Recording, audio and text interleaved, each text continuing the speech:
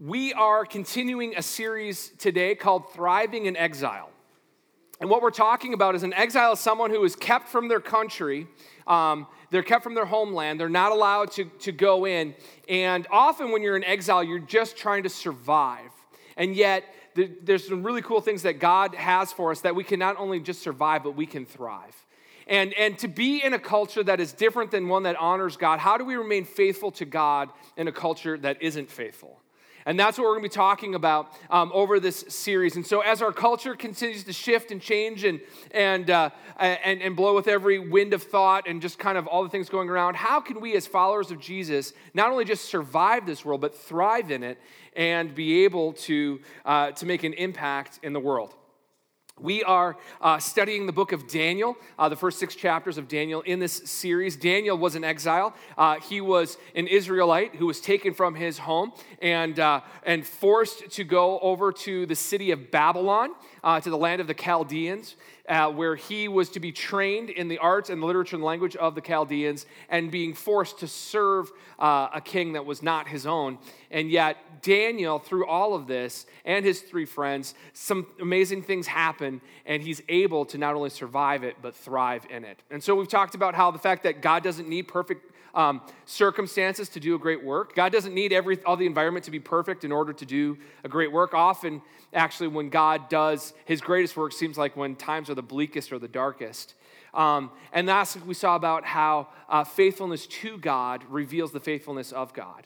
That we don't create the faithfulness of God, but when we are faithful to him, we get to see aspects of God that we have never been able to see before and notice and appreciate really the faithfulness of God. And so that's what we've been talking about the last few weeks. The lesson for this week, the main thought of this week is this: humble confidence is built on the foundations of God's character. Humble confidence is built on the foundation of God's character. Now, Daniel will be confident, but it's not a confidence in himself. It's really a humble confidence. It's a confidence in something other than himself, that being the Lord. And he knows the character of his God, and because he knows who his God is, he can do things and step into places with a confidence that we often lack. And so it's really amazing. We're going to be in Daniel chapter 2 today, starting in verse 1. We are covering a whole bunch of scripture today. It's a narrative. Daniel's a narrative, and so we're going to read one whole account of Daniel's life, a dream that the king Nebuchadnezzar has and the interpretation of it. And so we're going to cover like 50 verses today, like 50. I'm not going to read all of them. I'm only going to read like 47 of them, just so you know. The other thing that you need to know is I've always struggled with public reading. I was never a strong reader in school, and so it always made me nervous. And I just think it's really funny that God is like, okay, now I'm going to have you read lots in front of people because he's the one who gives the strength. Also, it's being recorded. So if I mess up, bear with me. The words are up on the screen. But here we go. We're just gonna walk through this massive text of Scripture, but it's really, really powerful. So let's begin. Verse 1. In the 2nd year of the reign of King Nebuchadnezzar, Nebuchadnezzar had dreams. His spirit was troubled, and his sleep left him. Then the king commanded the magicians, the enchanters, the sorcerers, and the Chaldeans be summoned to tell the king his dreams. So they came in and stood before the king, and the king said to them, I had a dream, and my spirit is troubled to know the dream. Then the Chaldeans said to the king in Aramaic, O king, live forever. Tell your servants the dream, and we will show you the interpretation. The king answered and said to the Chaldeans, the word for me is firm. If you do not make known to me the dream and its interpretation, you shall be torn limb from limb, and your houses shall be laid in ruins. But if you show me the dream and its interpretation, you shall receive from me gifts and rewards and great honors. Therefore, show me the dream and its interpretation. They answered a second time and said, let the king tell his servants the dream, and we will show you the interpretation. The king answered him, I know with certainty that you are trying to gain time, because you see that the word for me is firm. If you do not make known to me the dream, there is but one sentence for you. You have agreed to speak lying and corrupt words before me till the time change. Therefore, tell me the dream, and I shall know that you know show me the interpretation. There it is. It's awesome. The Chaldeans answered the king and said, there is not a man on earth who can meet the king's demand. For no great and powerful king has asked such a thing of any magician or enchanter or Chaldean. The thing that the king asks is difficult. No one can show it to the king except the gods, whose dwelling is not with flesh. So do you see what's going on here? Nebuchadnezzar's having this reoccurring dream, and it's troubling him.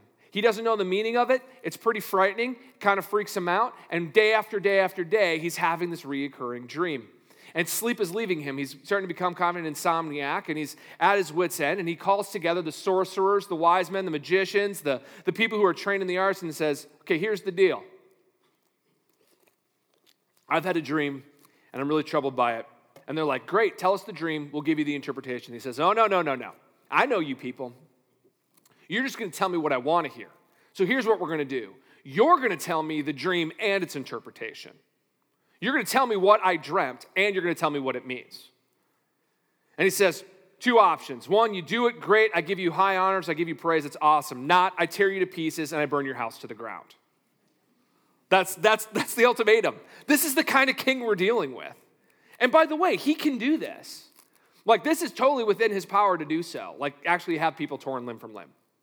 Like, that's not like a figure of speech. He's like saying, no, this is, they're like, are you joking? And he's like, am I laughing? So they say, listen, like, okay, but you just got to tell us the dream and we'll help you out. He's like, no, I'm not going to do that. I tell you the dream, you're going to make something up. You need to tell me the dream and its interpretation. You're just stalling at this point. And he's like, they're like, no king in the history of the world has ever asked anybody to do what you're asking us to do. This is impossible. This is impossible. Only God can do what you're asking to do. And at that, King Nebuchadnezzar relents. He says he's sorry. He lowers the bar. Just kidding. He doesn't do that. What we see in verse 12 is this. Because of this, the king was angry and very furious and commanded that all the wise men of Babylon be destroyed. So the decree went out, and the wise men were about to be killed, and they sought Daniel and his companions to kill them. Then Daniel replied with prudence and discretion. That's important. He replied with prudence and discretion to Arioch, the captain of the king's guard, who had gone out to kill the wise men of Babylon. He declared to Arioch, the king's captain, why is the decree of the king so urgent? Then Arioch made the matter known to Daniel, and Daniel went in and requested the king to appoint him a time that he might show the interpretation to the king. So he's furious because no one can do this. And so that's it. We're killing you all. And he sends out the king's guard, the captain of the king's guard, like Secret Service, like special black, double black, triple black ops kind of people. And they go out, and he's going to wipe out all of the wise men, all of the sorcerers and the enchanters, all the people, the whole school, everything. He's killing everybody, and he's burning all their houses down. And so Daniel's there one day, probably eating breakfast. I don't know what he's doing. They kick open his door, and there's the captain of the guard. He's like, hey, Arioch, what you doing? He's like, well, we're here to kill you. Oh, huh. And it says Daniel answers with prudence and discretion, which I think is amazing. Prudence means to be very careful. He's measuring his words. And he says he uses discretion, which means he's trying to get at the heart of the issue. It's not just the thing that's going on. What's beneath the surface? What he's trying to discern is like, what's the motivation for this? Daniel is keeping his head when everybody else is losing theirs. That's figurative, but it was going to happen. Just thought of that on the spot. But he uses prudence and discretion. He uses prudence and discretion. He's very careful. And when everybody else is freaking out, Daniel asks a very important question. Why is this so urgent? Why does this matter so much to the king that we'd all be dead? And Arioch, who's the captain's guard, he's obviously got favor already in this, that Arioch actually gives him an answer. He could have said, don't worry about it. But Arioch tells Daniel the dream, or tells Daniel what's going on, saying, king's got a dream, no one can tell him, no one can interpret it. It is driving the king mad, and he's willing to wipe everybody out and start over because he can't handle this. And it says Daniel went in and requested the king to appoint him a time, which means he went into the presence of the king, which, by the way, is very risky. If you showed up to the king's palace and said, I want to see the king, and he doesn't agree to see you, he can kill you. That's also a thing. Like Daniel's risking his life by even just going to the king.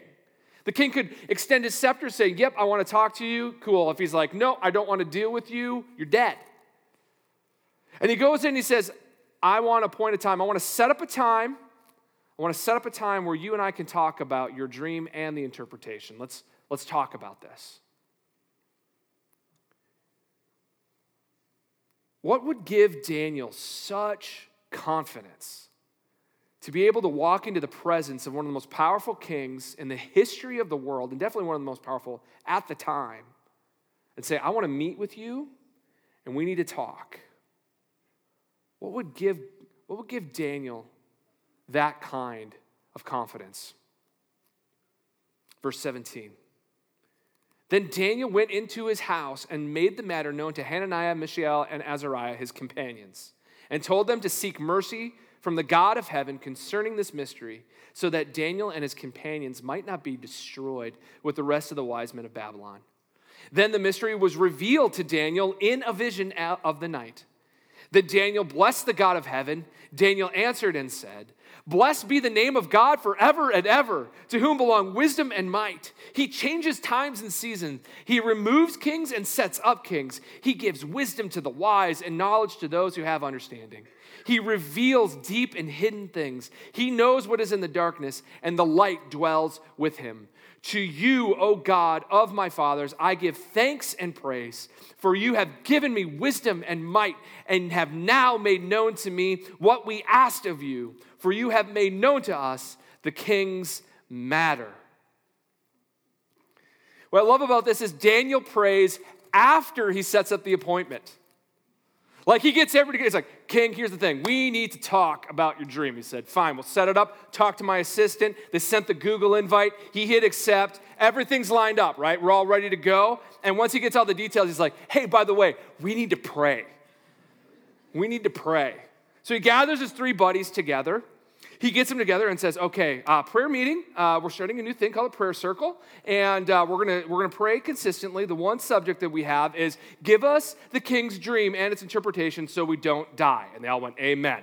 Okay, now do that over and over and over again. You got it, right? So they're all praying that God would give them the answer. Here's the amazing thing. Daniel stepped out, and then he prayed because he already knew his God. He knew the character of his God, and he knew that God had something in store. And he knew that the only hope that he had was God.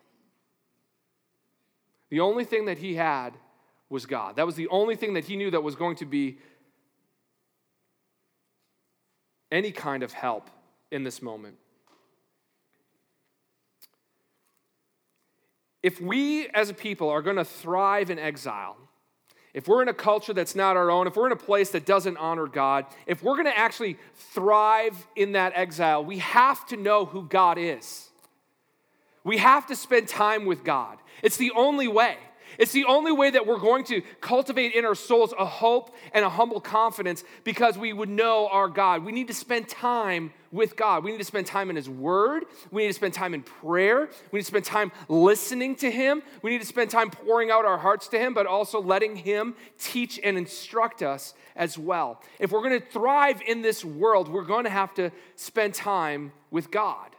That's why our mission statement is to encounter God and impact the world. Encounter God comes first, okay? We have to spend time with God if we're going to make any kind of impact in this world. Because we could go out in our own name and our own creativity, and we can go do something, we can make a splash, but it's here today, gone tomorrow. If we're really going to be about changing lives and seeing people transformed by the good news of Jesus Christ, we have to know who our God is, because things will happen in your life that are going to shake you. and they're going to be hard, and they're going to be difficult, and you're not going to know why they're happening. We have to know who God is so we can trust him in the middle when everything else is falling apart. And God gives them the answer to the dream. God gives them the dream and its interpretation. They said, thank you so much for answering our prayers. We know the kings matter. So Daniel gets up, gets on the horn, calls Arioch, says, hey, I'm ready. Verse 25. Then Arioch brought in Daniel before the king in haste and said thus to him. By the way, we don't use the word thus nearly enough. I think that's something that I'm just going to make it my personal goal. Right up there with frolic. Love that word. Anyways, Jesus said thus to him, I have found among the exiles from Judah a man who will make known to the king the interpretation. The king declared to Daniel, whose name was Belteshazzar, that's this Babylonian name, are you able to make known to me the dream that I have seen and its interpretation? I love Daniel's response. Daniel answered the king and said, no wise man, enchanter, magician, or astrologer can show to the king the mystery that the king has asked. But there is a God in heaven who reveals mysteries, and he has made known to King Nebuchadnezzar what will be in the latter days. I love this. Daniel could have taken credit for himself.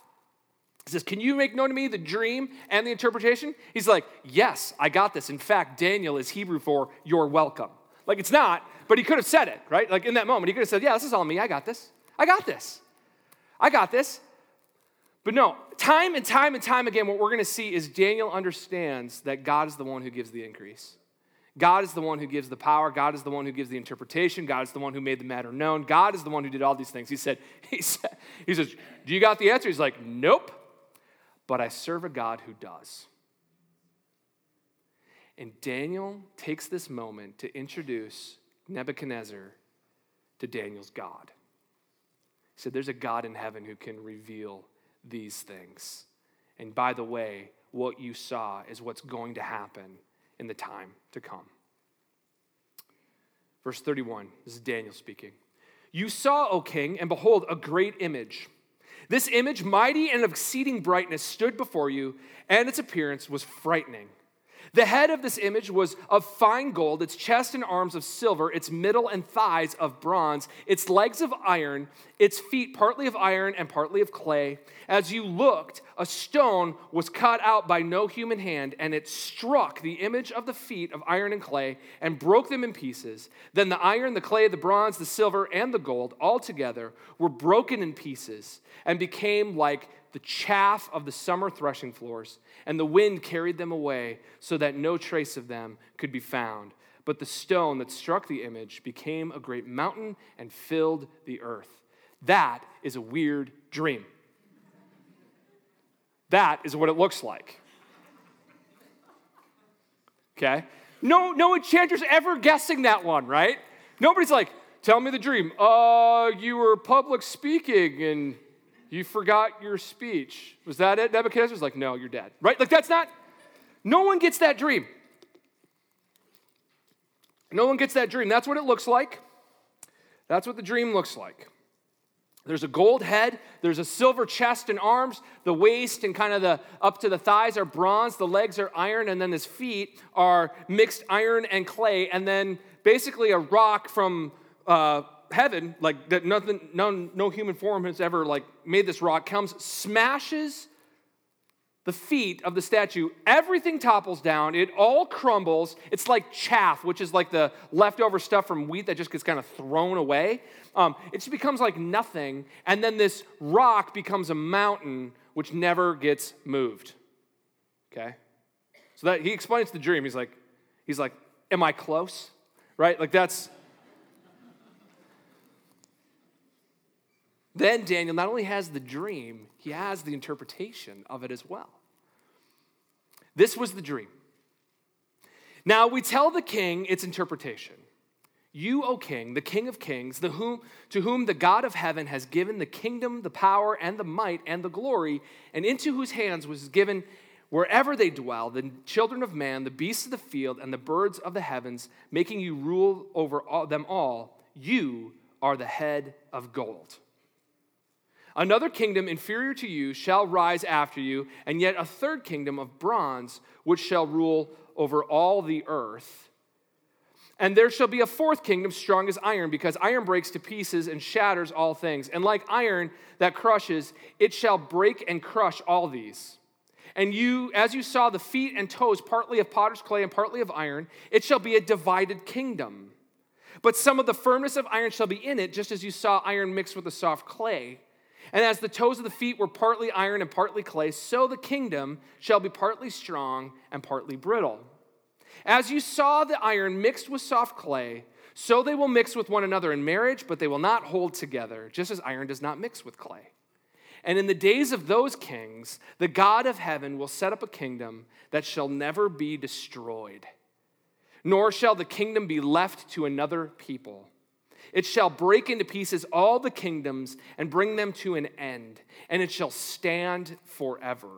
Just as you saw that a stone was cut from a mountain by no human hand, and that it broke into pieces the iron, the bronze, the clay, the silver, and the gold, a great God has made known to the king what shall be after this. The dream is certain, and its interpretation sure. Drops mic, walks away. This is incredible. He says, this is your dream. This is what it means. Each one of these spots is a kingdom. Gold, silver, bronze, iron mixed with clay. They're all different kinds of kingdoms that are going to come after you. But there's going to be something that's going to happen somewhere around that time when God is going to establish something that no man can build. God is going to establish. And that establishment is going to be far exceeding greater than any of these other kingdoms. All these other ones are going to be forgotten. This kingdom is not only going to last, but it's going to remain for forever. It's going to be established. God is going to do this. Now, here's where it gets awesome to me. These are 5 major kingdoms. These are 5 empires. And he talks about not only what will happen, but the characteristics of all of them. And what's amazing about all of this is that it's historically accurate. It's not just a dream. This actually happened. Nebuchadnezzar was the king of Babylon and the Chaldean army. He had a great army. One of his things was the Hanging Gardens of Babylon, which became one of the 7 wonders of the ancient world. It's a fabulous, phenomenal place. That kingdom would be taken over at some point by the Medes and the Persians. And the Medes and the Persians come in and kick out the Chaldeans, do a transfer of power. This happens in the book of Daniel. You're going to see that. So the Medes and the Persians come up with another empire. It's not as flashy or showy. It's not as beautiful or as good. It's inferior, and yet it's something that is established. After the Medes and Persian comes the Greek Empire. And the Greek Empire would take over a lot of the world, just like it said in his dream. Well, here's the amazing thing, too, is like if you look at major times of historians, when you look at that, the Greeks are right in the middle of the Bronze Age, or right towards the end. Like right smack dab where they're supposed to be in the Bronze Age, we have a statue made of bronze. Kind of interesting. Then, after that, would come Rome. And Rome, oddly enough, it's almost like someone planned it, is in the Iron Age. When the Bronze Age would decease and go away, there's another thing that came up, and that's why one of the things about the Roman army is they used iron. And they would smash their opponents, and they would take over things. And so they were ruthless and hard, and they would break things to pieces, just like iron legs. But another main thing that would happen is that the Roman Empire would last for a long time, but then the Roman Empire, because of intermarriage and other things, would actually broken up into 2 kingdoms, wasn't it? And some of it was stronger than the other. Some of it was brittle, and some of it was strong. And the kingdom really got divided like in around the 300s AD, somewhere in there. But what's amazing is in the middle of this empire that's starting to crumble underneath it, God did something. He sent his son Jesus into the world, and the message of Jesus started to go out. And even during the time when everything else was breaking, the kingdom of God was advancing. Jesus is known as the rock. He says, on this rock I'll build my church. He's also known as the chief cornerstone, that all things are going to be built through him. And guess what? Jesus' kingdom is still ruling and reigning today. He's still our king. He's still alive. There's nothing that's going to overthrow Jesus. So the establishment will go, kingdoms come and kingdoms go, and kingdoms come and kingdoms go, but God will establish what he wants, when he wants, right when he wants it. That is an amazing truth. God establishes the work of his hands. Nebuchadnezzar is dumbfounded. Verse 46. Then King Nebuchadnezzar fell on his face and paid homage to Daniel and commanded that an offering of an incense be offered to him. The king answered and said to Daniel, truly, your God is God of gods and the Lord of kings and a revealer of mysteries, for you've been able to reveal this mystery. Then the king gave Daniel high honors and many great gifts and made him ruler over the whole province of Babylon and the chief prefect over all the wise men of Babylon. Daniel made a request to the king, and he appointed Shadrach, Meshach, and Abednego, his three friends, those are the Babylonian names, over the affairs of the province of Babylon. But Daniel remained at the king's court. Here's what's really cool about this, is that some amazing things happen. Daniel says, this is the dream, this is his interpretation. Nebuchadnezzar falls on his face and starts to worship. Some things amazing happen. One, Nebuchadnezzar realizes that he's not the most powerful being in the world. Nebuchadnezzar at this point understands that there is something greater at work than him. And it humbles him. It humbles him. The king who could do whatever he wanted now understands that there's a God who he will answer to. There's something more powerful at work than the king. Next thing we see is Daniel gets promoted. King's true to his word. He says, I'll give you honors and praise, or I'll kill you dead. And he gets honor and praise. Daniel becomes a major influence in this culture. Daniel becomes a major influence in the king's court. He also gets his friends promoted. The prayer group that they had together that was praying, now they see the faithfulness of God and they can step into these other places as well. But here's one of the things what I love about this account is that it gives us confidence in our God. This gives us confidence in our God. This is the God who can see 5 empires into the future and tell you what's going to happen. He's the God who can see the end from the beginning. And in my own life, when I get wrapped up in details and freak out and all these kinds of things that are going on in my life, I can understand that this is my God.